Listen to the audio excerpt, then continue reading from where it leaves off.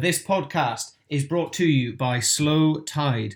Slow Tide are a company. They took a mundane but essential everyday product, a towel, so something that we use every day, and they've turned it into something cool, something you like looking at, a piece of art. So Slow Tide work with artists, brands, and photographers to bring amazing designs onto their products. Not only towels, they also have now applied this same logic to blankets, perfect for the winter. Those of you that listen to the podcast and know me will know I love sitting and watching a film or TV. I ask every guest to recommend me something good to watch. And especially in the UK at the moment, it's pretty cold. Most of that watching is done under a blanket. Most importantly, though, Slow Tide are committed to sustainability. All of their cotton products are responsibly sourced through the Cotton Leads program, and their polyester products are made from 100% recycled post-consumer waste, usually plastic bottles. So you know that by buying one of these products, you're also not affecting the environment. Check them out at Slow Tide Europe on Instagram for more information. I'll be posting a fair bit about them on my Instagram as well, at the After Hours Lounge. Huge thank you to Slow Tide for supporting the podcast, and thank you to you guys for getting through this advert. And now on with the show.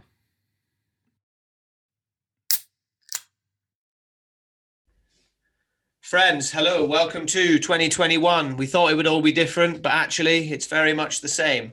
And I think we've all kind of realized that. But I'm very, very happy to be back in the pod booth, in the chair, recording podcasts again. Weirdly enough, I actually really missed it over the couple of weeks off over Christmas, despite it kind of being a lot of work. But as I said, it really gave me a purpose, and I'm really glad to be doing it again. So my first guest for 2021, I've been following this guy on Instagram for a while. He's a mental health advocate. Being very, very honest, and I just had to get him on for a few of the issues that we're going to talk about because he's been really honest, and frankly I've not really spoken about sort of this angle of mental health before. So put our hands together. Thank you very much, Connor Spratt, for coming on. Hello, thank you for having me. That was a great introduction about 2021 not being much different, but it's glad to be here.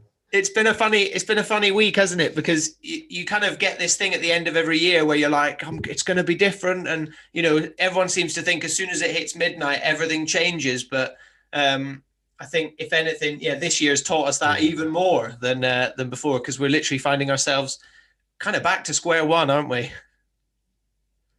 Yeah, kind of. I'm like, it feels a lot like square one, but I'm just trying to keep in mind the idea that there is a vaccine coming out and there's another vaccine coming out, and hopefully that means it's getting rolled out quite well. I don't know. Yeah, I don't feel like it's the same as the March lockdown, which is nice, but it's not too far off it neither.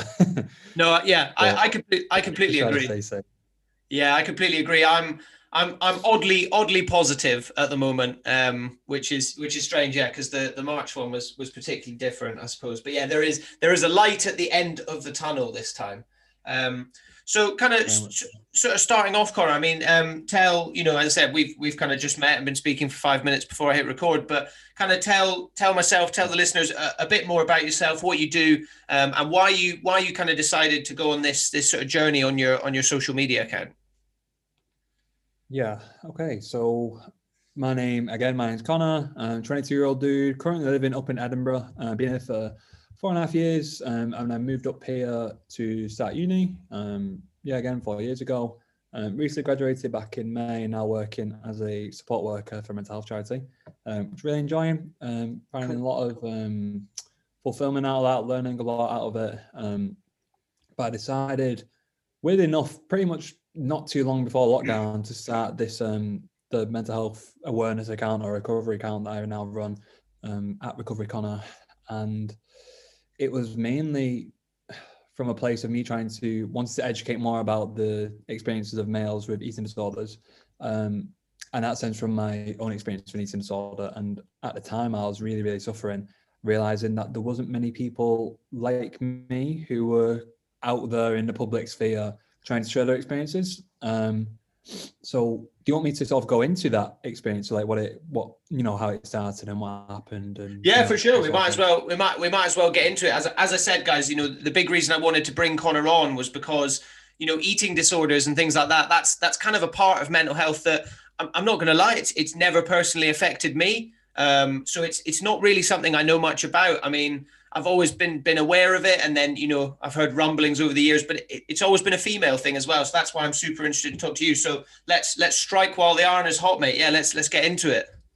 I was gonna say, yeah, jump straight into the deep end. Okay, so so I guess to start off with, what an eating disorder is, I guess a lot of people, the definitions will change and how it sort of manifests in certain people will change, but it's mainly sort of, I guess you could define it around a fixation on food, exercise, body image in some ways, that negatively distresses you, really overly distresses you, and it can have really bad consequences, both mentally, physically, and I found myself suffering from an eating disorder without realizing for quite a long time because of the issue we talked about, that it only seemed like a female-only issue sort of thing.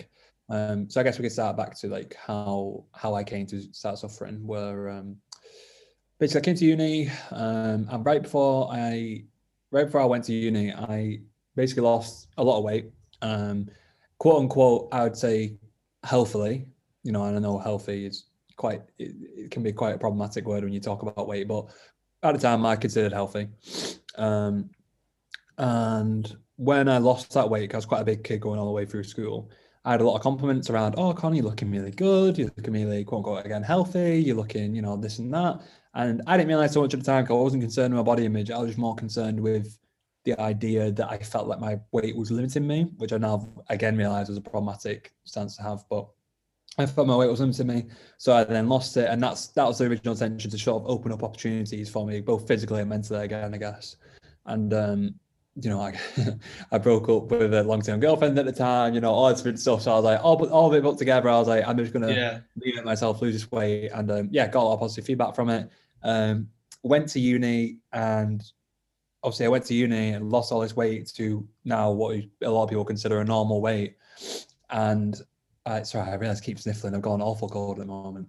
So I lost all this weight, got to uni, and obviously I then turn up at uni and meet all these strangers. I moved completely, 3 hours away from home, so I don't know anybody there. And to everybody else, I'm just a normal guy sort of thing. There's no sort of, you can't see the transformation, you can't see the story, whatever. So there's nothing, you don't necessarily comment on my weight at that point because it's not anything out of the ordinary at all.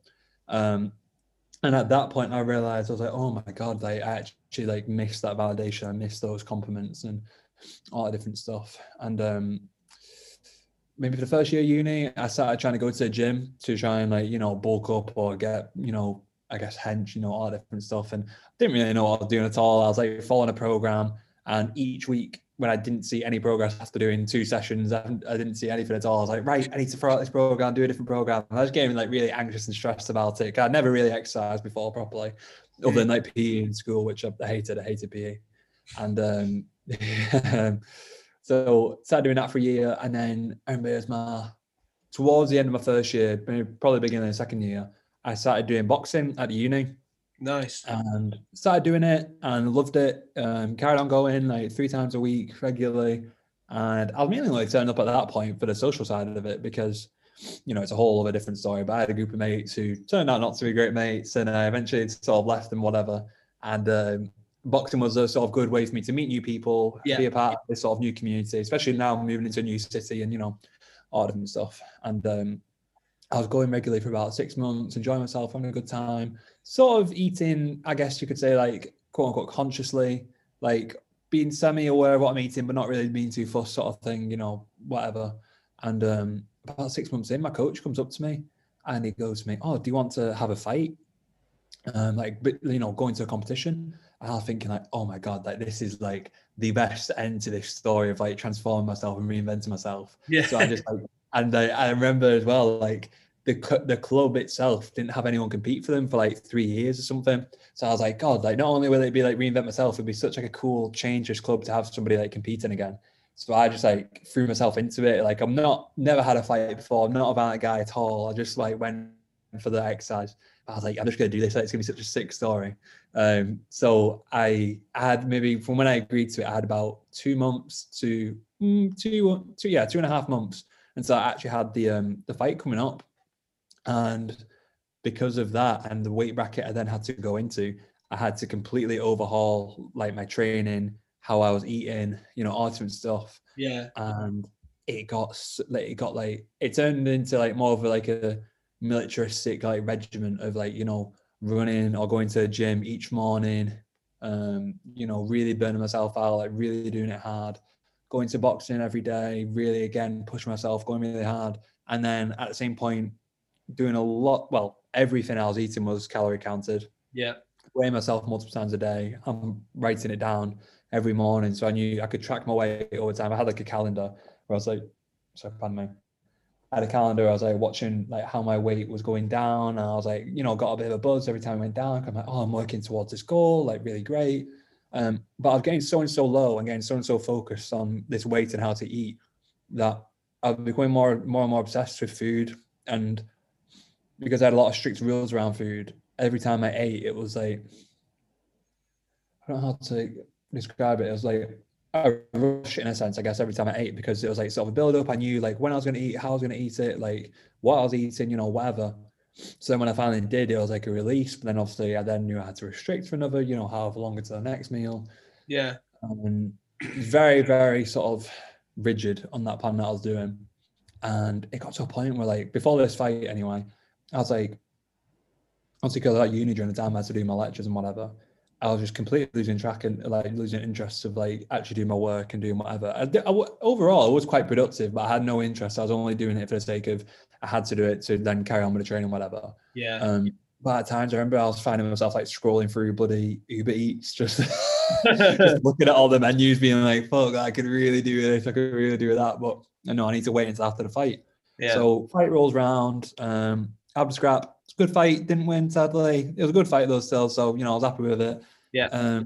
But then 20 minutes afterwards, I didn't realize what it was at the time, but I had what I'd call my first binging episode. So a binging episode is basically where you, in the context of food anyway, you eat as much as possible in a short amount of time, in a sort of rushed amount of time.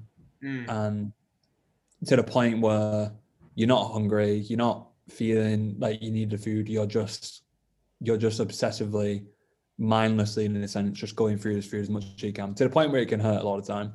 Yeah. I had that straight after the match, and everybody was sort of like, oh, like it's funny, like it's just the dude who's like being restricted for so long and now he's like indulging, like whatever. And that's what I thought. That's what I thought of it myself. But then I ate all, also I missed out a key part of this actually. When I was losing all this weight to run up to the competition, I had all these compliments come back I talked about earlier on of like, oh, like Conor, you're looking lean, you're looking athletic, you're looking fit, like all this different stuff. And in the back of my mind, without realizing, I'd sort of internalized the thought that I need to lose weight in order to get attention and to get validation and get overall just respect to who I am. And obviously I had this binge, and then I went back home and I was, just ravenous sort of thing, like eating all the different shit that I could find. And then the next morning, I just had this feeling of, oh, like, fuck, like, I know the fight is over, but I can't gain weight, because if I gain weight, I'm not going to get this attention anymore. I'm not going to get this, respect or whatever. So I need to now I've ate all this food, I need to burn it off somehow. So then I'd start skipping meals. I'd start going on longer runs, start going to the gym for longer, whatever. But then that cycle carried on, because when you're in a state where you're restricting so much as I was doing, and I was getting to a weight that my body wasn't meant to be at, it starts becoming an active choice trying to like stop these binges or whatever. But I got to a point where I was restricting so much that I was just binging every night uncontrollably, because my body just needed it. And I put my body into such a state that I didn't know when I was going to get food the next time. So anytime I did get the chance to get food, it was just going down so quickly, so fast, and just uncontrollably. But then at the same time, again, I had this idea that I needed to keep the weight down in order to have respect and have care and whatever. So I was then caught in this cycle of binging every night and then restricting every morning afterwards and the rest of the day afterwards, and ultimately trying to purge it through exercise and through, well, yeah, I guess just exercise really. Yeah, just really, really like burning myself out on runs in the gym, whatever. Just kept on going on. And then I eventually stopped. Like, I was really just disinterested in everything. Like, I didn't have didn't want anything to do with relationships, wasn't trying to date anyone, wasn't really bothered with anything to do with uni at all. Was doing worse in my coursework, but wasn't really asked.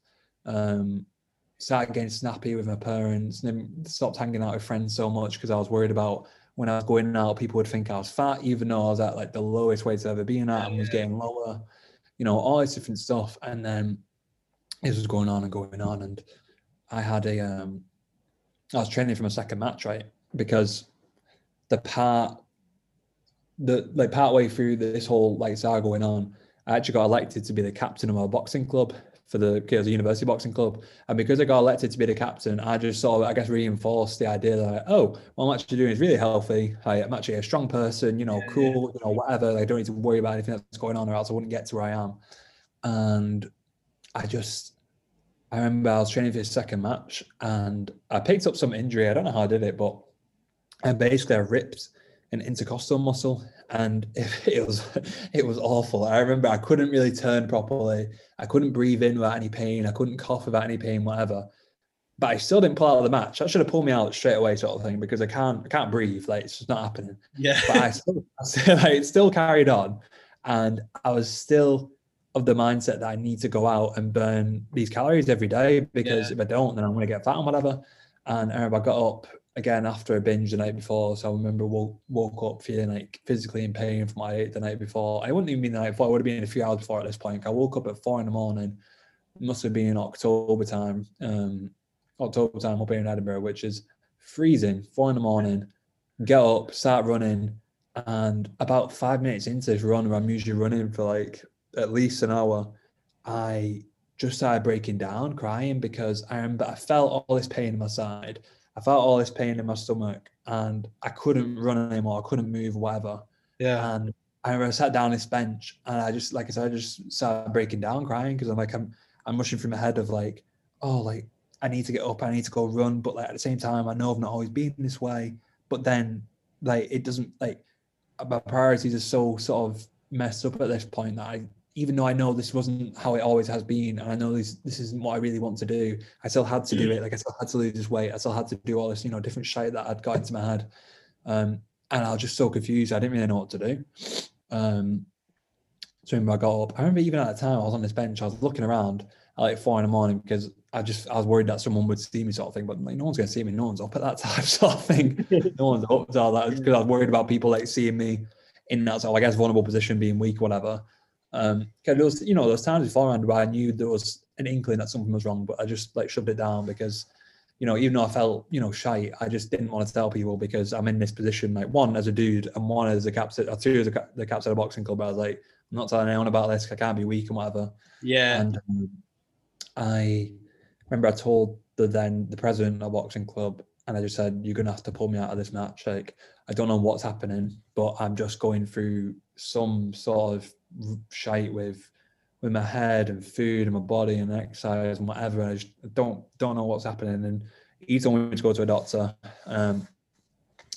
And he put me on to it was an eating disorder charity called Beep, a really, really good charity. And I remember talking to him at the time, and I was just thinking like, I don't really have an eating disorder, because I didn't know much about mental health at all, particularly not eating disorders. But I knew, like, any depiction I've seen of an eating disorder is usually like, quite sadly, some girl who's looked at a magazine too much and now she wants to lose all this weight. Like, that's how I viewed it, sort of thing. And that wasn't me. You know what I mean? That wasn't me at all. And because of that, I was very hesitant to go to the doctors at first. I was like, she's not going to believe me. It's not going to, it's not going to happen. Like, this just doesn't happen to people. Like, because, there's a culture in boxing as well that you do have to be the lowest weight possible. Like, it's, it's a sad culture, but I guess it's what happens. And I just thought, I just can't handle it, sort of thing. I'm not going to eat disorder. I just can't hack it, sort of thing. But then I went to a doctor, told him everything was going on. He gave me a questionnaire, which basically was like a questionnaire of like, I can't remember the exact questions, because I was very much like, had the adrenaline of even telling him about this. And it was stuff like, how often do you think of food? Obviously, that was a 5. How often are you restricting food? That was a 5. And I'm like, every question was a 5. And he looks at it and he goes, oh yeah, you may be suffering with some sort of eating disorder. I'm like, yeah, well, I didn't really need that. I didn't really need that to justify it, but fair enough. And he weighs me out after that, sees that I'm underweight, And he's like, yeah, we're going to refer you. And he referred me to a clinic. And then after that, I then started the, I guess, journey to becoming better. But on that journey, even after I went to a doctor and he said I might have an eating disorder, I started looking up everything to do with eating disorders and experiences of it. I was still very confused with what it was. Yeah. And like I said at the beginning, like, I couldn't find any men at all who were talking about this sort of stuff.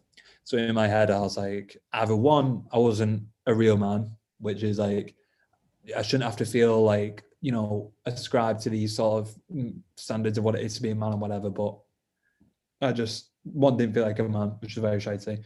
Or two, I wasn't suffering from an eating disorder, which would then mean I'm not going to get a treatment for it. And then just sets me back into a vicious circle of rubbish. And yeah, so I realized I went on quite a bit there, but yeah. No. It's good. It's good to kind of get the timeline and get the story. But like, I mean, we'll dip in and out a bit. But it's really interesting that you kind of found boxing, because if anything, that's one of those kind of sports that's, like, as you said, the most controlled in terms of, eating and things. There's all these horror stories in kind of, not just boxing, but martial arts in general, of guys who go and like do press ups in a sauna before a weigh in. And, they put it to really dangerous levels to kind of make weight, because they have all these weight classes, don't they? It's not a world I'm very familiar with. I started Brazilian Jiu-Jitsu just before lockdown. So obviously that was the first sport they cancelled, because it's pretty, It's the most anti-COVID sport there, but yeah. I was going to say, literally having a man's face pressed against yours, like sweating all over each other. Yeah. So, but other than that, I've not. But I am aware, there is a lot of that. So it's interesting that came to you. Was there a particular reason that you chose boxing, or was it because you were like, it's a lot of fitness and you were like, that was what you were looking for? So I growing up, I was very much the kid. Like I said, I was a very, very big kid, right? And I didn't realize so much at the time, but I think I was quite bullied as a kid in regards to my weight, and it then turned out, which I didn't know all the way up until college, that I was a dyslexic and a dyspraxic. So I was very quote unquote slow in class, and none of the teachers knew what was going on. Yeah. But it was a constant thing of like, I'm falling behind, or I'm slow, and I can't do anything in PE. I can't do the sports like the other lads. And there was just a constant thing of like, I'm not doing enough sort of thing. But in my own head, I was like, I know I'm, smart on my own way. I know I've got the capability of doing different stuff. Yeah. And, eventually then I went to college and I went to uni, and I did, without trying to, blow my own trumpet, but I felt like I did well in uni. But that was only when I was getting the support sort of thing, which I didn't have in, high school and stuff. But because of that, there was constantly a level, or there's constantly a part of me that felt like I needed to prove something. Yeah. So I needed to prove that I could do things, and eventually prove when I lost the weight that I could get into sports.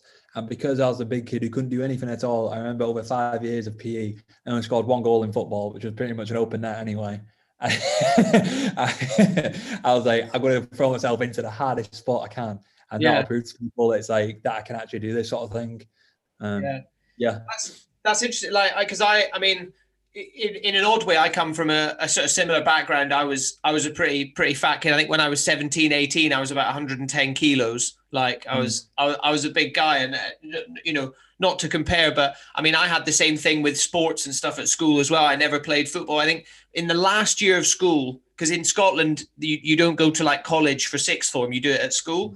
So I was there, and it was when all the dickheads had left by then, if you know what I mean. So the popular kids suddenly became pretty cool, and they asked me to play rugby and all this. But I was so far along at that point that I was like, no, I don't want to fucking play rugby with you guys. Like, I don't want to do that. So, so it was weird. But then when I turned 18, like, regular listeners will know, when I turned 18, I went to Australia and learned to windsurf, and was a windsurfing instructor for the best part of the last 10 years around the world. And I think there's something to be said for finding a sport that's not a team sport, like a sport that's a solo sport, that you're relying only on yourself, if you know what I mean. Sure, boxing, you've got people you're doing it, but ultimately it's kind of just on you. And I think a lot of people that maybe struggled with those kind of team sports when they were younger do get attracted to sports like, even things like tennis or golf or, boxing, martial arts, or, water sports, things like that. But sports that you take on yourself, because there is that kind of, almost hesitance to take part, because you're like, is someone going to pull my pants down while I'm on the pitch, Yeah. Yeah, massively. Which also did happen to me in school as well. Actually, I think about it. Me too, We did mate. have to. It's awful. It's fucking awful. Yeah. But that was definitely part of it as well. Of like, I was like, I'm not having. I don't want to rely on these other people anymore. Like, I'm just gonna do my own thing, and then it's all on me. And I guess as well, like, and then I guess probably a lot of young guys got into like a lot of like motivational like YouTube stuff and whatever. And it's the whole idea that you need to put yourself in uncomfortable situations in order to grow. And I still do believe that, like, and I still believe that you can't develop and grow as a person without some level of stress and discomfort and whatever. For And sure. for me, boxing was like a way of doing that in a good controlled setting. And something I'd never done before. I'd never been involved in fights. Never been like, whatever. Wasn't an aggressive guy. Still not an aggressive guy. And that was a good way of putting myself in a situation of like, oh, I'm just going to put myself in this room of people who also want to punch me in the head. I'm like, that will probably help me grow in some way.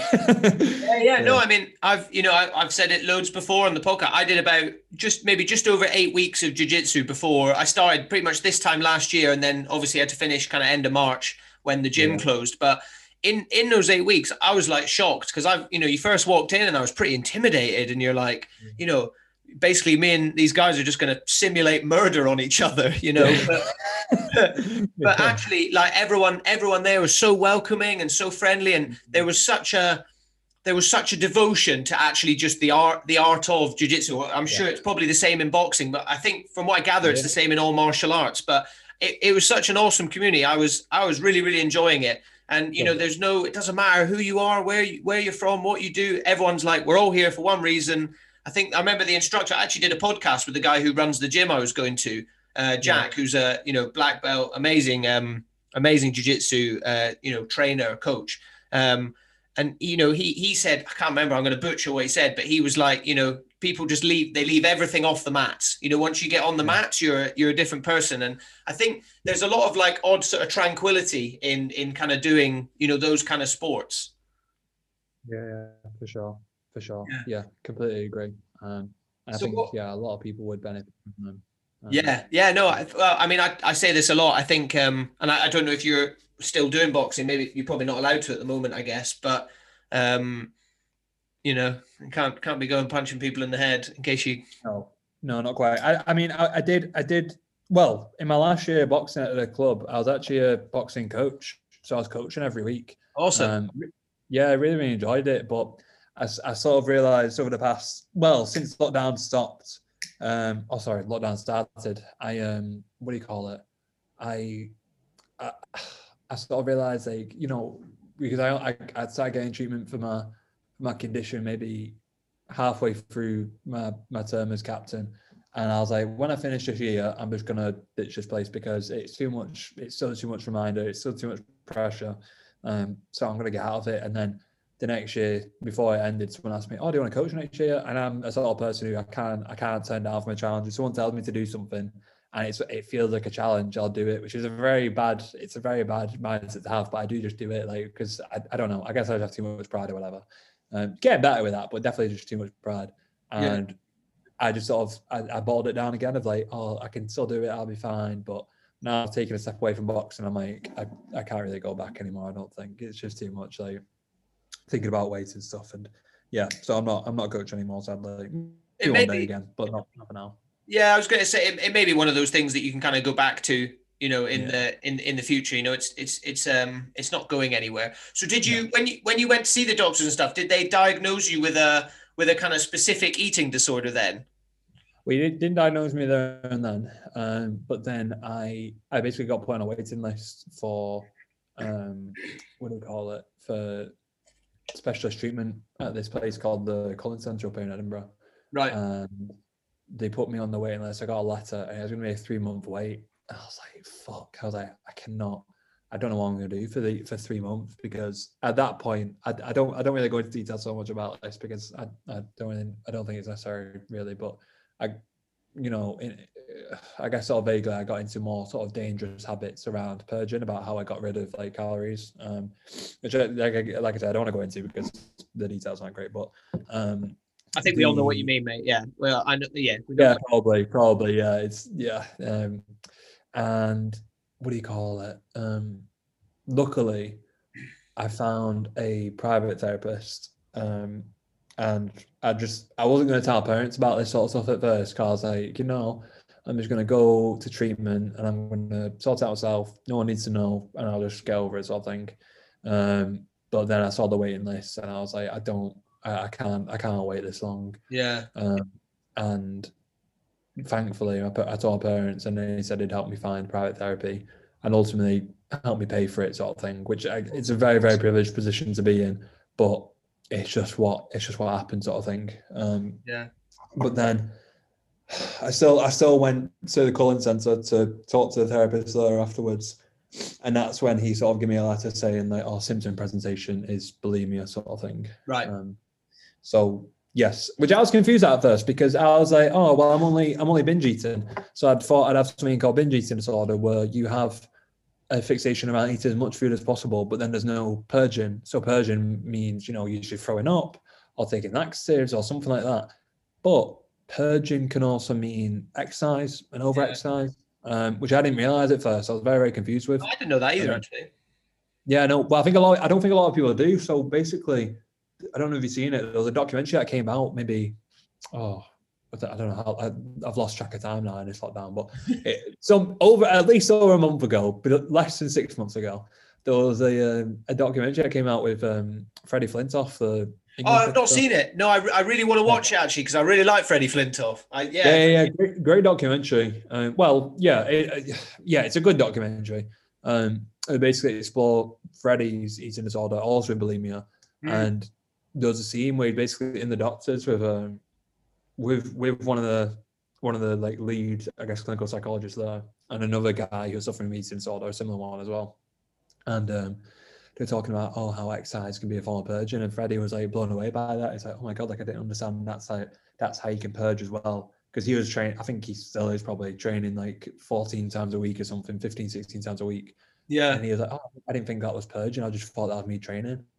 And shocked by it. I would recommend watching that documentary as well, but it's a bit, I guess it's just TV, so they kind of have to do it to an extent, but I don't like the attitude where basically it's got to be a bit more formal, I suppose, hasn't it? And a bit more like staged, for lack of a better word. Yeah, and like obviously he's very clearly suffering, but then at the end of the documentary, they kind of helped him get through treatment a little bit, but then it basically ended, and he was saying it throughout the show, but it basically ended on the note that Freddie didn't know if he was ever going to actually go through with help and actually like get himself right. But and then it ended on him like killing it on an exercise bike sort of thing, like really blasting it. And I was like, I don't like that, image sort of thing. Do you know what I mean? It's like, ends with him purging still. It's like, and ends in purging on the cliffhanger where he's going to carry on purging. I'm like, I don't need a cliffhanger for this. I don't think anyone does, but yeah. It must be interesting for him as well, because I had no idea about this as well, so it's super interesting because obviously for years he was like a pro athlete, so I assumed his life was basically training and then playing cricket as well. So he must have not thought he was doing anything wrong. He must have just been like, no, I'm just the most dedicated guy in the gym, So it's exactly. Yeah. And he was making himself. Yeah, he was making himself throw up in that as well too. At the same time, like it's all like blasting it in training and whatever. It's just, and I think in sports in particular, there are a lot of eating disorders and a lot of people who show eating disorders, but without it's either part of the culture, it's ingrained. But like, I think about it a lot of like with the competitions we did as amateurs, where like you go to weigh-ins and you had a big like sports hall and you had all the people with the sort of like scales at the front or whatever, and you have to record your weight and stuff and whatever. But there's some people who turn up on the day and they're a little bit overweight, and you'd see them sometimes. You'd be in like full layers, like leather jackets, beanies, gloves, whatever, inside, skipping away as fast as they can, sort of thing. And I remember looking back at that now and saying, like, if you took that activity and put it outside of that sports hall, outside of that, setting of, I'm just making weight for a boxing match, like people would be really concerned, sort of thing. But because of the different values and behaviors that we've normalized in certain areas of sport in general, then it's sort of accepted and it's fine. And then that's when people, I think, fall off the way line and get really, really damaged with it. So Well, I mean, not even just from an eating disorder perspective, but from a general health like perspective as well. Like all they're doing is losing water from their body, and water is fairly important. Last time I checked, you know. Yeah, massively. Water from the brain as well, and you're about to go Yeah, and get hit in the head. So it's like exactly. it's not good. No, it's yeah, it's definitely. You know, I mean, we've just spoken about the lovely parts of kind of martial arts and the community and stuff, but there is that really weird toxic element to it, in Yeah, terms of, you know, the weigh-ins and stuff. And I think, I mean, as I said, I know very little about it, but I do kind of, you know, listen to Joe Rogan. He talks a lot about it, and, you know, other sort of, you know, podcasts or news, anything like that. And as far as I can gather, I think they are sort of trying to do something about, you know, all that kind of thing. But as I yeah, said, it's not an area, but yeah, that just seems completely wrong. But as you said, it's so weird that that environment, like, not just accepts it but almost encourages it. yeah. Almost breeds it in a sense, and it's like it doesn't just go. I think the problem is it doesn't just go for like stuff like weigh-ins and stuff. But I think there's a. I guess I can't really comment on all sports, but there's an element of a lesson of sort of don't show weakness, and Yeah, you know, because particularly in boxing, if you show weakness, so say you hit somebody and they've shown pain from that, then you know to hit them there again, and ultimately probably stop them in the end. yeah, But then I think people take that message, and I certainly did, of don't show weakness and forget that stuff like showing vulnerability, showing that you're not doing too well, all that different stuff. I equated that to weakness, and then I thought, oh, I shouldn't show it, or else something yeah. or someone is going to pounce on me for it. And yeah, again, that's I think a lot of people do end up suffering because of it. Yeah, And well, that's kind of part of being a man as well. I mean, you know, especially for you when you were struggling like that. What was it like? You know, taking it back a couple of steps. What was it like when you kind of told your parents and stuff? I know you sort of mentioned that. I mean, was that a pretty nerve-wracking experience? I mean, did you tell any friends as well? You know.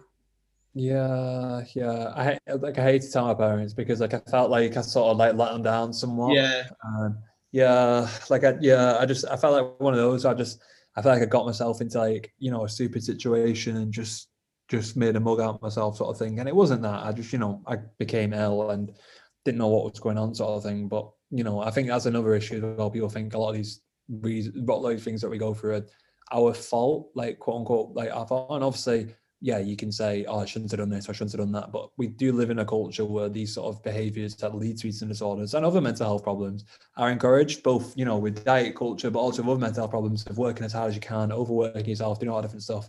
But yeah, sorry, with my parents, that was difficult. I didn't like doing that at all. Because they said they also kind of knew something was going on, but didn't really know what. that was my next question. Yeah.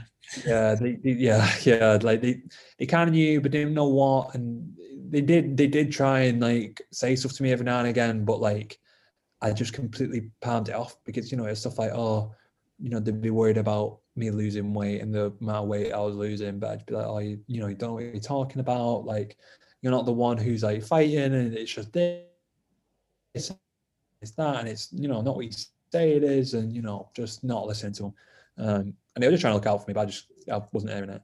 Yeah. My friends, I slowly told them, and I slowly told people from a boxing club and stuff like that. And I told the people I trusted at first, which I was very glad to do because for some reason I thought a lot of people would think that I was like broken or bonkers or something like that, and it was a very harmful way of thinking. But eventually I started opening up. I didn't have any negative experiences, bar one or two, which even then the negative experiences were just a result of not understanding of like I had one person say to me, I don't look like I have an eating disorder, and I'm like, oh well, that's not exactly it's not exactly the right thing to say, but No, fair that's a enough. weird thing to say, isn't it? Yeah. No, not a good thing to say at all. But that, again, that's a misunderstanding. Somebody asked me right afterwards, after I told them of like, oh, well, what's my weight at right now? I'm like, well, that's irrelevant because, again, it's a misunderstanding, but it's just part of the culture I was in. Yeah. I think Yeah, that's it. Often it's not out of like malice or anything like that. Usually, I don't think it is anyway. But a lot of the time, I think people are just trying to process it. And I mean, as I said, one of the big reasons I wanted to get you on was I was just really interested to talk to you because it's not an issue that I have any idea about.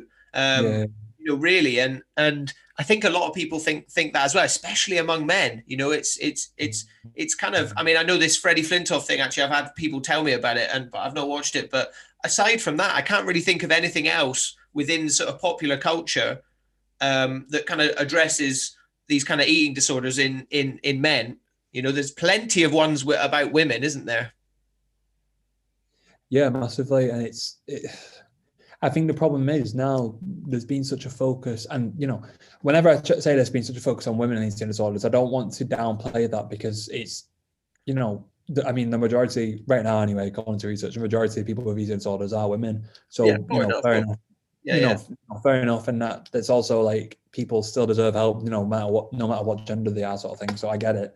yeah. But because of the massive focus on female presentation of eating disorders and how to fix it, there's been a complete, I'd say, ignorance of how it manifests in men. And I think that's how a lot of men then go undiagnosed and untreated and just really left to suffer. But whilst also normalizing the behaviors that sort of make it even harder to come out with it. So for instance, I think a massive issue that isn't really spoken about so much with men eating disorders is the idea of what sort of gym culture plays into it, of like, oh, you need to get huge, you need to get bulky, you need to get this, get that, and essentially just be bigger than what you are. Yeah. And then eventually that a lot of people, that leads to the steroid use and the amount of steroids that are going on in the UK in particular is crazy, just for aesthetic use, sort of thing, is crazy over in the UK. There's new conditions out there talking about called what's it called? There's a better name for it, but someone's nicknamed it bigorexia, sort of thing, of like men who are just obsessive around getting like as big as possible, sort of thing. Yeah. But then you then look on the front of a men's health magazine, and that's I guess that's the full title, Men's Health. So I guess the epitome of health, and it's these dudes who are like huge and jacked, whatever. And yeah, a lot of men will suffer to try and get to that point, but we don't really address that as an eating disorder. We just address that as lad culture or gym culture or whatever. I don't get it. Yeah. No, it's a difficult one, and it's as we kind of said at the beginning, it's sort of something that I've struggled with as well through my life, and maybe more from well, there's a huge difference between body positivity and health, but from a health perspective, like I've always been carrying more pounds than pretty much all my friends around me, and it's always affected me mentally, and it still does, every day. But it's definitely amplified by things like social media and the way culture's gone. I do think it's turned a bit of a point. I think it peaked maybe a few years ago, and it has, potentially started to get better. The magazines on the covers now, well, maybe this applies to women just as much as men, maybe more so, but there is a lot more inclusivity in that kind of fitness field now. With men, but again, it's one of those things, and maybe it's because women struggle more with it, but it's something that is addressed a lot more in women's magazines or women's articles and things rather than men. Yeah, and I always I get worried as well when I say stuff like that of like women suffer more, but to an extent I'll say I don't know, but I think there's a lot of men who will go undiagnosed and won't count as part of those statistics because of that, and because then it's sort of like a vicious circle of, one, we start from the perspective that only women suffer with these issues, so then we only focus on the women's experience of them, and then because of that, you only diagnose mainly women's conditions or women's experiences of this, and you get some men along the way, but because you only get some men along the way, that sort of reinforces the idea it's only a female issue, and then future research only focuses on women, but then they also don't get male participants, so then the lack of male participants mean you don't have more male-focused interventions or whatever, and it just keeps on going and keeps on going. Yeah. And not good. Yeah, that's difficult. And then kind of on top of that as well, I mean, you can add your bit to this as well, but from my point of view as well, potentially, because it is viewed as a more feminine issue, that is a big reason as well why a lot of men are like, even if they are struggling, like yourself, they're like, no, I don't have that. I just like training more. I just like training more, or sometimes I do, sometimes I get a bit of a bad stomach and I throw up after I eat a load of food. Or I mean, this is me completely told. Correct me if I'm chatting shit and stuff, but it's go on. From my point of view, and I think that's the same throughout a lot of kind of mental health, and there's a lot of men being scared to be vulnerable, but this almost adds a whole other layer of like, yeah, I'm vulnerable, but also I've got a problem that's usually for girls. Yeah, exactly. Like there's just a multifaceted issue, or I guess a layered issue of like, one, it's hard for men to come out with mental health problems across the board, whatever it is. But then, although awareness is getting better around mental health issues on a whole, there's still not a great focus on specific ones. I feel like, so for instance, I feel like it's great that we're talking a lot more about depressive conditions and anxiety conditions. I think that's really, really good. I need to keep on doing that. But that sort of awareness isn't really extended towards people with eating disorders, people with psychotic sort of disorders, people with personality disorders, all that different stuff, because, well, I don't know. I guess there's just more of a stigma attached to it, and it doesn't. For For a sure. lot of people, yeah, I think for a lot of people, it doesn't seem like you can't relate to it as much, and it seems a bit more out there. For instance, like, so again, like for instance, a lot of people, although don't fall under the brackets of having a depressive or an anxiety condition, they can somewhat relate to it of feeling sometimes sad some days or sometimes anxious some days, but it can't really relate to somebody who's obsessed around food or is hearing voices or is having violent mood swings, whatever. Like, it's a bit harder for them because that awareness isn't extended. And then a lot of the stigma that's attached with those conditions stay. And one of them for eating disorders is that it only happens to women. So then you have the added layer of men can't talk about eating disorders on top of men not being able to talk about mental health conditions on the whole.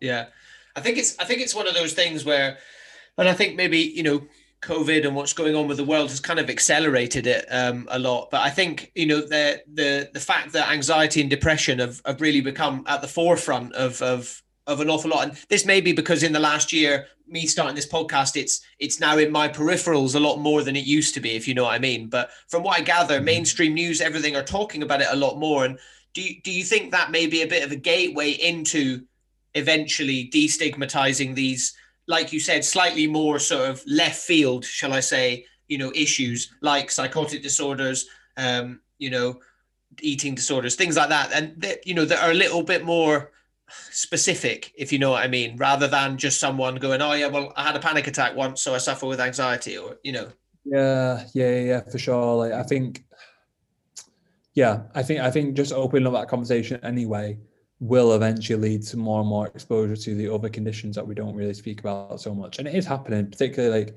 I think particularly with men and eating disorders, be more and more coming out about that. So, like, again, the Freddie Flintoff thing was a really good one. I don't think that would have happened 5-10 years ago. I No. don't think it definitely wouldn't happen 5-10 years ago. Both just yeah, and I guess you do still have eating disorder like media before that as well, but even then, definitely not from a male perspective. I know you had there was that one of the rugby referee who came out suffering with bulimia. I can't remember his name now, but yeah, he came out of it as well, and it got some attention, but again, didn't really get that much. But I guess just this slow opening up of certain mental health conditions will slowly lead to more awareness of other mental health conditions that come alongside it, and yeah, hopefully, eventually, with time it gets better. I hope, like, right now, this whole issue of, because we're focusing so much on certain conditions, we then forget and leave the other conditions highly stigmatized. I hope that eventually goes away, but I don't. I yeah. don't think that's the case. I think it's one of those things. Where, well, I mean, it's maybe naive of me to say this, but I do feel like we're slowly building to a far more tolerant society than we've ever had before. And I think unfortunately, I think there are always going to be, well, yeah, a more divided society, but also more tolerant. It's so difficult, isn't it? Even if it's not more tolerant, we're definitely talking about these things a lot more than we used to. Yeah. Um, but I just think it's kind of one of those things where anxiety and depression, to a certain extent, are kind of the issue of the moment, if you know what I mean. Yeah. Especially with all the lockdowns, as I said, COVID's only amplified all that. So it's difficult because I can't necessarily think of a kind of event or something like that will happen that will amplify the voices of eating disorders or things like that. Yeah. Then, yeah, no, I get, no, I do get that. But then, like, even with lockdown and the whole pandemic that's going on, like, there has been a rise in particularly men, 16-24-year-olds who are Yeah. going into the hospital, first time cases with, suffering with, against psychotic disorders, Yeah. schizophrenia, like all the different stuff. Like, but I can't remember where I read that. It was on the Guardian. It was one. I think it was the lead psychiatrist for the Royal College psychiatrists over here in England, or not over here in England, but down there in England. And yeah, like it is increasing. It definitely is increasing those conditions. But 100%. Yeah, like I don't know. I don't know what kind of event that would take to raise that sort of awareness. But like, I don't know. Why does it need an event in order to talk about certain stuff? Like, for instance, like with the whole idea or the whole incident with George Floyd and structural racism, like so many people after that incident came out and started talking about it, which is really great. But then did it need that one event to come out and talk about it? Like, I don't think it does. And I think these sort of mental health conditions now, they don't need one event or one big story to then get people to actually wake up and see what's happening. But it's here now and people are talking about it now.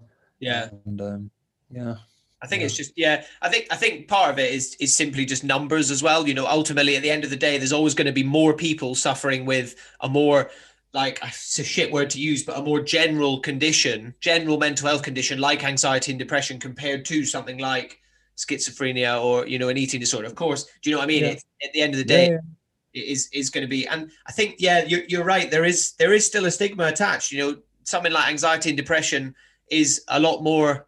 It's a lot more of a trendy condition to have, isn't it? If you know what I mean. It's an odd term. It's a lot more acceptable. Yeah. Yeah. Exactly. Yeah. Yeah. It is. Yeah, acceptable. It is difficult. So you said you're kind of, you're now working for a mental health charity in Edinburgh and stuff. Are you specifically doing stuff with kind of people who are suffering with eating disorders, or what does that entail? No, so I'm working with people across the board who suffer with any kind of mental health condition. Basically my support work role is basically just providing social support. So I'll just go down and speak to the people for an hour, 2 hours, walk around, just try and work out plans in order to eventually work towards a full recovery. And so in that role, I bump into people I work with people with eating disorders, but nothing particularly focused, nothing. I'm not like only focused on people with eating disorders. So, no. Yeah. Do you find yourself, when you do talk to people who are struggling and things like that, because you're very honest on your Instagram and stuff, you're very transparent with everything. Do you kind of do that when you're talking to these people as well, or is it very much like you're there to talk to them, to hear them? Yeah, so like I can choose to talk about my experience if I want to, and I have been times where I have talked about it. But I think this applies to everyone, sort of thing. But you just have to be careful when someone is telling you about what's going on, that you don't hijack the conversation so much to like an experience you've had. So I've only ever talked about it if I think the experience is one, shows that I'm not just saying shit for the sake of saying shit. So for instance, like you can tell a lot of people that, it's going to get better, or it's, you'll get there in the end. But if you've actually had a similar experience to them and you've come out the other end well, it can sometimes help to just show to people like, listen, I've had the same issue and it did take a while and it did get to, it took some shit to get there, but you do eventually get there, and I can sort of prove that with my own experience. So that helps. But if someone's talking about any other, you talk about a wide range of things, and I've never, I think in the 6-7 months I've worked there now, I think I probably only mentioned my own conditions like twice, 2-3 times. Like, you know what I mean? Like I don't personally try to, just because again, I don't want to make it about me. So yeah. I think that's a really good point. Actually, it is so true, and it's something that I really worry about, on this podcast as well, because you're very much aware of, like, I really don't want to, kind of hijack someone else's story and be like, I hated that at school, where you're like, there always used to be like I remember when I worked at hotels when I was younger, I was a waiter and stuff, and people were like, "Oh, how long was your shift?" And they're like, mine was 8, and they're like, "Oh, well, mine was 9 hours." It's a competition of who's having the worst time, if you know what I mean. Oh yeah, for sure. And this is part of, I guess it's a different conversation, but part of a problem I have initially, and so now actually, to be fair, with my account that I run on Instagram, I'm slowly trying to work into other ways of putting a message out there, is because there is a sort of suffering Olympics in a sense. Yeah, of like that's a good way of putting it. That's a really good way of putting it. Yeah, yeah, that was from a Matt Haig book. He said something like suffering isn't an Olympic sport sort of thing.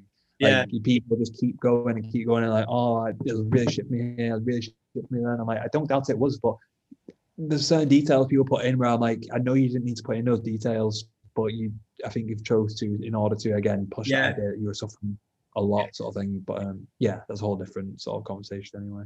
No, it's yeah. I mean, it's something that's always really fucked me off. Of yeah, you slept for 5 hours. Oh well, I only slept for four. And I know. it's really petty, and I've never really understood what the person actually gains from it. Do they want? I've never understood. The motivation. Do they want pity?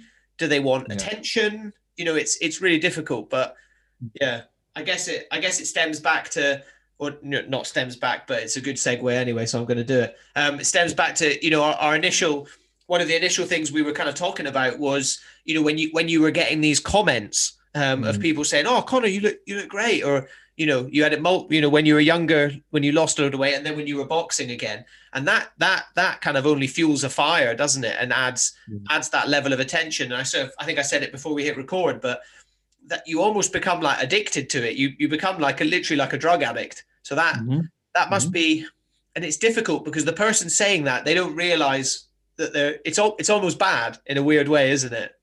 Yeah, yeah, and like it's like you're saying, like you become like a drug addict. I guess in a sense, like it is got sort of a drug addict thing because I mean you are getting those sort of like dopamine hits and people Yeah. complimenting you, and then you crave it over and over and over again. And it's like again, it's saying like it's not. I think in the society now as well, it's not a bad thing to say to someone they've lost weight because we have a sort of we put the idea of thinness on a pedestal, and if people are reaching towards that, it's like, oh, you're doing well, you're doing good, sort of thing. But it could be for a whole variety of reasons. Like mine was because I had an eating disorder, but for other people, it's they're not eating properly, or they're on some sort of medication for an illness and that's making them lose weight, or they're not sleeping, or I don't know, like a bunch of different things, which we shouldn't be trying to encourage and congratulate people on, but instead trying to help them with instead. And yeah. But it's difficult, isn't it? Because people like that. There are some people that are out there like literally doing it, to try and get themselves better. There's the whole analogy of, when you see a fat person running, you're always like, oh, good for them, good for them. Do you know what I mean? Yeah, exactly. And it's like, I don't want to demonize people for wanting to lose weight to, quote unquote, improve themselves, because I don't.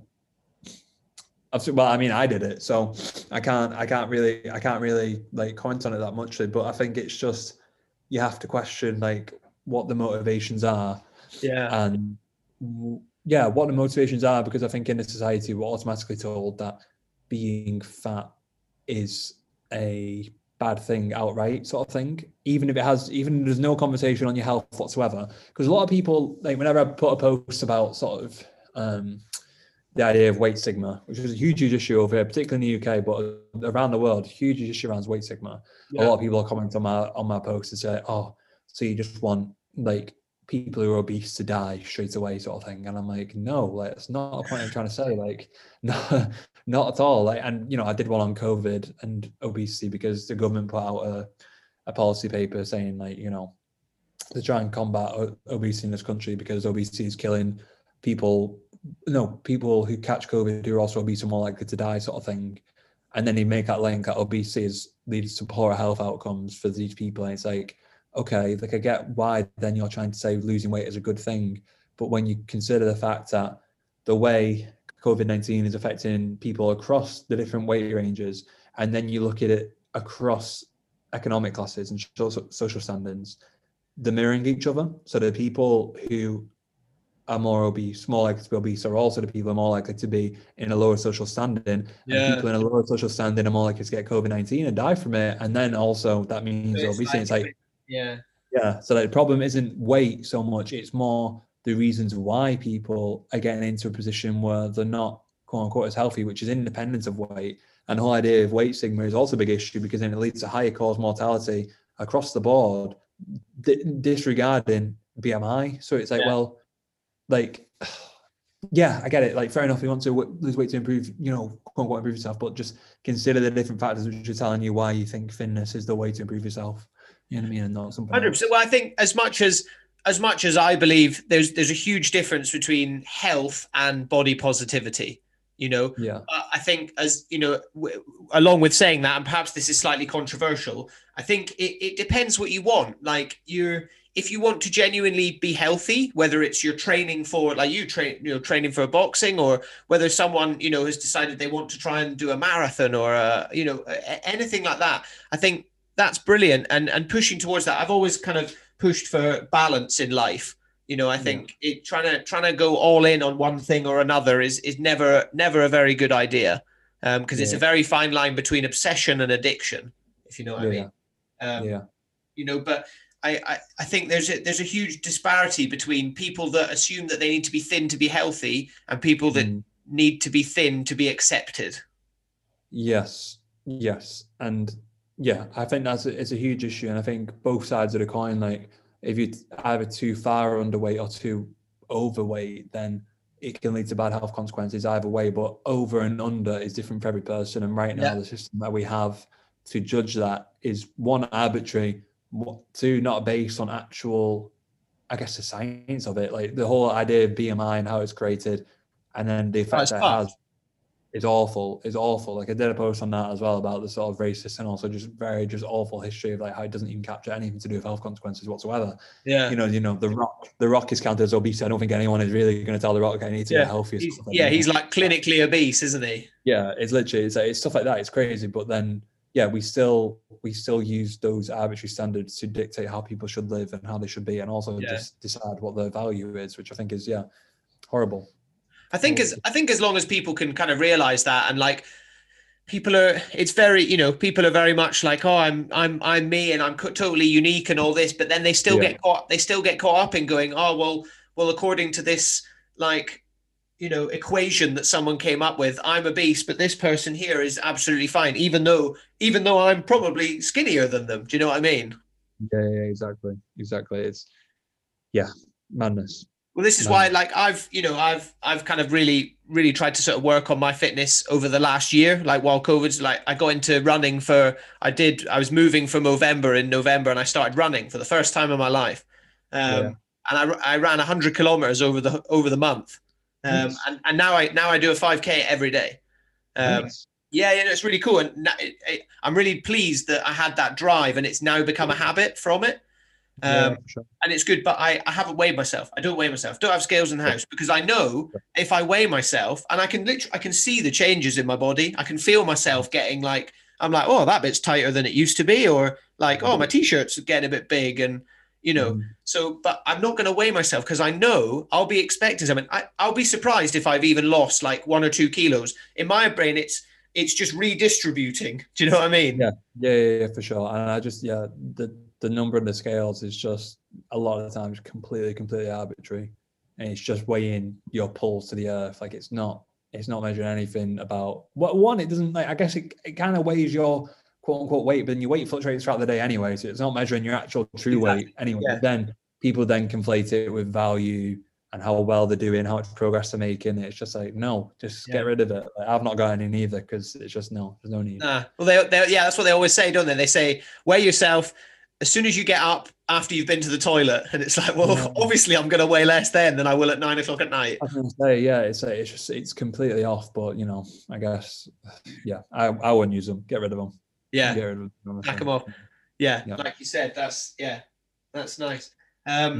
Yeah, and I think that's probably quite a nice place to kind of wrap up. So if you're still listening, don't throw your fucking scales out. It's a waste of I'll say I actually smashed mine. It wasn't me. I did my flatmate who accidentally smashed them. I was like, you know what? Yeah, leave them there. That's it. We're done. I mean, it ruins my day every the random chance I've been at my girlfriend's parents' house and they've got them in the bathroom, and I'm like, oh, I'll just jump on, and then I'm like, basically leave the bathroom crying, like, fuck. There's no need. It's horrible. It must be especially difficult for yourself, or people that have struggled with eating disorders, because it's like, it's times 10, isn't it? Yeah, I was gonna say just there's just no chance for it anymore. Like, and I've flirted with the idea, like, oh, maybe I'll get in some calorie counting, maybe I'll get in some weigh in. Like, no, it's not happening. Can't do it. It's just not going on. Are you fairly? I mean, just before we finish, I said we were going to finish, but we're carrying on now. But would you say are you kind of fairly? Maybe this is a really insensitive question, so I apologize. Yeah. But are you fairly kind of balanced now with your eating, or do you still have kind of episodes, for lack of a better term, or is it much better now? I think right now, yeah, right now I'm in a bit of a weird position where I felt like I was fully recovered for a while, but then there's a few things that have popped up where I'm like, I don't know if it's like still the signs of an eating disorder popping up. So for instance, I'm also a vegan, Okay. which I started around about the same time as when I started suffering from an eating disorder. Okay. So with that, I knew at the time I was very much like it was a good way of finding an excuse for not eating certain things. Yeah. So I was like, yeah, that sounds cool. I was saying I'm a vegan, like whatever. I'll just eat less anyway because there's just less calories and stuff. And then, definitely started from a disordered place, but then eventually there was like like over time I definitely like moved on from that, and I do it more for like ethical reasons, like I guess you could say environmental reasons, and I don't know how this is defined in a sense, but spiritual reasons, whatever. Yeah. Yeah. And and just recently, and it was a weird situation, but I was in a flat on my own over Christmas with my flatmate, and the neighbours downstairs, they came and dropped something off for us, and I think it was Hungarian, and she said, oh, it's this pastry made with like egg, cheese, and milk. So I hope none of you are allergic, sort of thing. And I was like, like, so the size of it is like it's not going to get eaten by just my flatmate on his own. So it's going to eventually be thrown away. And I've always said to myself, I'll eat stuff that's not vegan if it's going to go to waste, because I don't think Yeah. Yeah. I know I what you mean. think yeah, like being vegan over like wasting food is a bad thing. That you shouldn't waste food like all, just at all. So even if it's not vegan, like it doesn't matter, sort of thing. That's But a I've good never actually attitude, been in mate. that. That's a cool. Yeah, I've never heard someone say that before. That's cool. yeah. It's I guess it's a completely other conversation, but I still think you can be vegan whilst eating animal products as long as you're not wasting food. I think wasting food is the worst thing you can do, sort of thing. Yeah. Shouldn't eat animal products anyway, but if there's animal products that you shouldn't waste it. It's just no, not at all. Yeah. But I've never actually been caught in that situation where I had to eat anything with animal products in. So I just sort of told myself, I was like, oh yeah, I would do that. But then I had it here and there, and I'm like, God, I felt like a fear barrier of actually eating it. And Yeah. I was like, right, I was like, now I do need to eat it, because now I know I'm actually fearing a food, which is part of an eating disorder, sort of thing. Yeah. So I'm Yeah. like, I need to eat this and, feel what I feel after it. And I did feel fine. I felt good, sort of thing. But there are also, so there's that for one, like having to challenge a relationship with food. But then there's also been times recently where I felt more tempted to either miss out on meals or eat less at meals, whatever. And I think that's a result of stress. Like I've just gone through a lot of, shite in my life recently. Stress, my job, I do love my job, sort of thing. But obviously when you're talking to a lot of people Oh about your yeah. I job, bet. Yeah. Yeah. It's difficult. yeah, difficult. And yeah, like, so, and I've found myself at times accidentally skipping stuff or missing out on like not eating as much. And then I say it's an accident afterwards, but then I'm like, I do feel some sort of like a level of joy from doing it. So it's like, yeah, I would say I'm recovered, but then I need to go back to the drawing board, I guess, to say that am I actually fully recovered, or am I saying I'm recovered in order to hide certain aspects of my personality and stuff I'm doing that are actually so damaging. I So think it's I yeah, think it's much. I mean, maybe you can correct me if I'm wrong, but I guess it's much like kind of anxiety and depression. Like I don't necessarily believe that you ever fully recover from these things. I think you just have an acute awareness of like, yeah, oh, this is starting to happen again. I'm starting to do this, and then you just need to put those practices in place to kind of bring that level back down again, if you know what I mean. So is that, yeah. you think that's the kind of same sort of thing with an eating disorder? Yeah, I always say to people like I'm fully recovered, but it's more like a scar that doesn't hurt so much, but it's Yeah. still there, sort of thing. Like it's sad, and I wish I could sort of fully get rid of it. But at the same time, I've gone through a lot, which I'm now using in my life, which are really positive, like either through my writing or just through other experiences. I've Yeah. met a lot of people. So currently, the flat I'm living with now, in a sense, I met because of, a bunch of different situations, but part of it was because I was in a situation which made my eating disorder, I guess, one, grow really, really badly, and I had to then try and find new mates to hang around with. Right. And those are the mates that I found who I'm now living with, and I couldn't be, happy with it. Awesome. Yeah, so I guess there's a lot of positive experiences from it, but I say I'm always cautious of saying I wouldn't change anything in the world, because I mean I would, in a sense. Like, I would take the positive things that I've had from an eating disorder, but I just wouldn't put myself through an eating disorder. Yeah. Like, I don't romanticize it at all. Like, it's just not good. So I don't know. I think it's gonna be one of those that are gonna keep going back and forth, but it's definitely not what it was. So that's good. No, that's good, mate. That's good. I think, and it may be like that for the next, however many years. And it's just one of those things that and I think the longer you live and the more you kind of get used to it, I guess you'll be able to kind of notice those signs and, oh, I missed a meal today, but actually, did I do it by accident, or was my brain being like, go on, don't eat lunch, don't eat lunch? Yeah, exactly. But I think you'll be able to do that, and then you can kind of course correct. And I think that's another thing that a lot of people, I think, struggle with these kind of mental health. Like I said, people very much like it's either black or white. There's no flexibility with it. And I think as long as you can be flexible I'm a big believer of, I mean, this is not the case for an eating disorder at all, but for things like anxiety and things, sometimes I'm like, just steer into the skid. If you're having a shit day, just allow yourself to have a shit day. You're not going to have a good day every day of your life, like no matter who you are. So trying to do that. So I think allowing yourself to just take the day and do whatever it is you want to do. I just always go, right, okay, if I'm having a shit day, I'm going to do whatever I can today to try and sort of fix it a little bit, but I'm not going to, I'm not going to do things that I don't want to do, basically. But I'm lucky. I'm lucky enough. I work for myself. I work from home, so I've kind of got the freedom to do that. I'll be like, right, I'm not doing anything today. But I think, I'm speaking from a privileged position, perhaps, but I guess that's very different with an eating disorder, because you do have to kind of you're kind of almost, you're driving along the edge of a cliff, aren't you, kind of all the time? Yes, essentially. But hopefully, I think I'm on a good road right now. So 100%, mate. Yeah. I think as you said, if you're surrounded with good people, that's one of the most important things, I think, with anything like this. And that's such a crucial thing to do, because if you're not in the right circle, negativity breeds negativity. Massively. Yeah, you need to be around the right people, right support, and it's something that you need to do on your own, but at the same time, like, you need the people around you to support you in doing that journey on your own, sort of thing. So yeah, definitely, exactly. Cool. So obviously we've just come back. There's been an internet issue, but we're back on. But just to kind of wrap up, then I've always got a few sort of quick fire questions, only sort of 3 or 4. So the first one, where is your happy place? So if you click your fingers right now, where are you? Oh God, I love. I really want to go back to Sri Lanka. That's my main place. I went back in 2018 again, and it was unbelievable. It's like one of the first places going to get back. So yeah.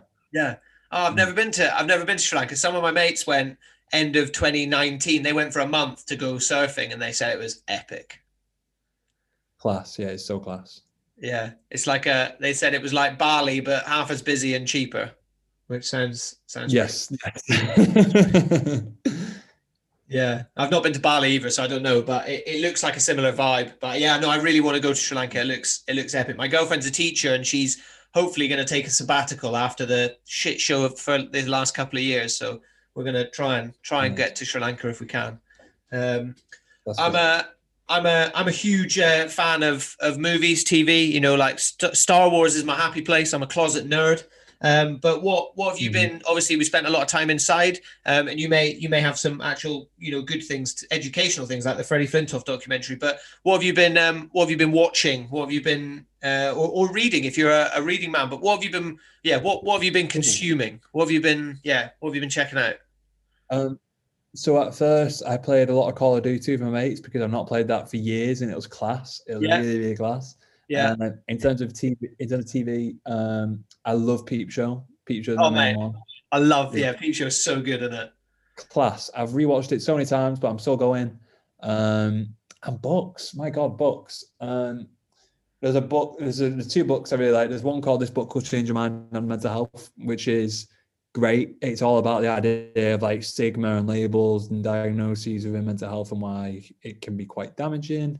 Yeah. I recommend that one. And then there's one called The Process Psychosis, which again, it's a very, very interesting one about the idea about how schizophrenia was sort of weaponized against the sort of Black community in America during the civil rights movement. Oh, wow. And really, I mean, heavy, sort of deep book, but very interesting. Yeah. What's your? Well, I mean, I never usually ask this question, but I'm going to ask you because it's probably going to be quite funny. What's your favorite Peep Show moment? Oh God, I think. Oh, hang on, let's try and think. I love it when Matt gets his BlackBerry stolen and he has to go to the. Can I have my BlackBerry back, please? Yeah, that's the one. Like, oh, brilliant! Wow. When he's up in the rafters in the church. Oh, he pisses himself. Waiting to marry Sophie. He pisses himself and then he leans over the balcony and he's like, I got you all. What a brilliant joke. Yeah. God, it's the worst moment. It's great. I think my favorite bit is where Jeremy eats the dog, eats Mummy, the dog.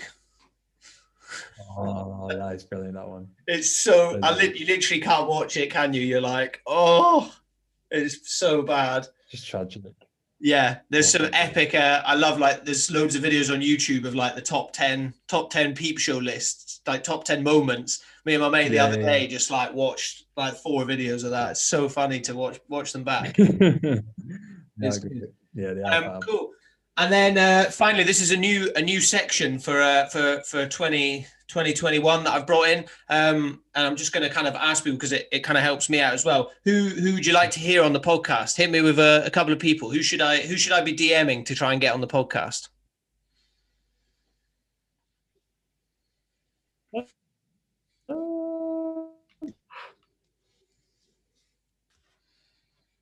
hope the campaign basically around trying to get rid of, particularly in UK NHS, but it is, they advise against it, but it still does happen and people are rejected from treatment because of it.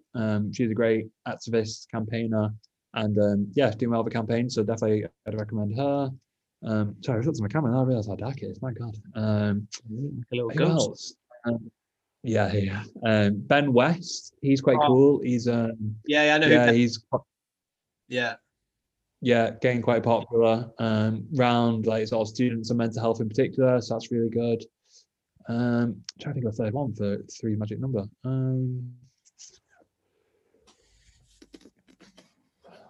What about in boxing? Anyone in boxing that I should chat to? Anyone in that sort of scene? I mean, like Tyson Fury is fantastic. Oh man, yeah, he's like top five guest, like top 5 all-time guest that I'd love to get on. You know, he's. I was gonna say Tyson Fury would be amazing, especially around his mental health stuff as well. It'd be amazing. Yeah. I'm trying to think. I don't know of any off the top of my head of sort of like, I guess, people who would be a lot more easy to get a hold of who talk about mental health stuff. I really like actually Conor Benn's son, who's also called Conor Ben. Oh no, sorry, not Conor Benn's son, Nigel Ben's son, who's called Conor Ben. Because he talked quite a lot about like being ambitious and following your dreams and everything. I remember I saw an interview of him where he started like crying on the interview. And I was like, God, that's a cool guy. Like he's like this really hard guy, and his dad is like one of the most sort of feared men ever from British boxing. And like he's like crying on TV, and I'm like, that's great. Like you should be able to do that. It's a great role model for that. So like him. Yeah, Conor Ben. There we go, Conor Ben. Nice. Well, Conor Spratt, thank you so much for coming on. Like this has been easily one of like the most educational ones for me. It's been an absolute pleasure, and thank you for coming on, and I hope you guys have enjoyed listening. Conor, where can we find you on social media? So right now I've only got an Instagram account, so Recovery Conor on Instagram. If anybody wants to email me for any sort of, I don't know, I'm trying to do a lot of writing work, so if anybody wants any sort of writing work done, it's Spratt Conor Sprattconnor @gmail.com. Not ER, because everyone keeps spelling my name as ER, and that's not it. Oh, that's But that's about it. Yeah, that's about it right now. I'm going to get on Twitter soon enough, but not just yet. So, yeah. Cool. Nice, guys. Well, thank you so much for listening. If you are enjoying the podcast, please like, share, subscribe. You can find it, on Spotify or Apple. Please follow me. You can leave me a review on Apple Podcasts, and you can donate to the podcast via the link in my bio as well. Guys, thank you so much for listening, and we will see you for the next one. Cheers, Connor.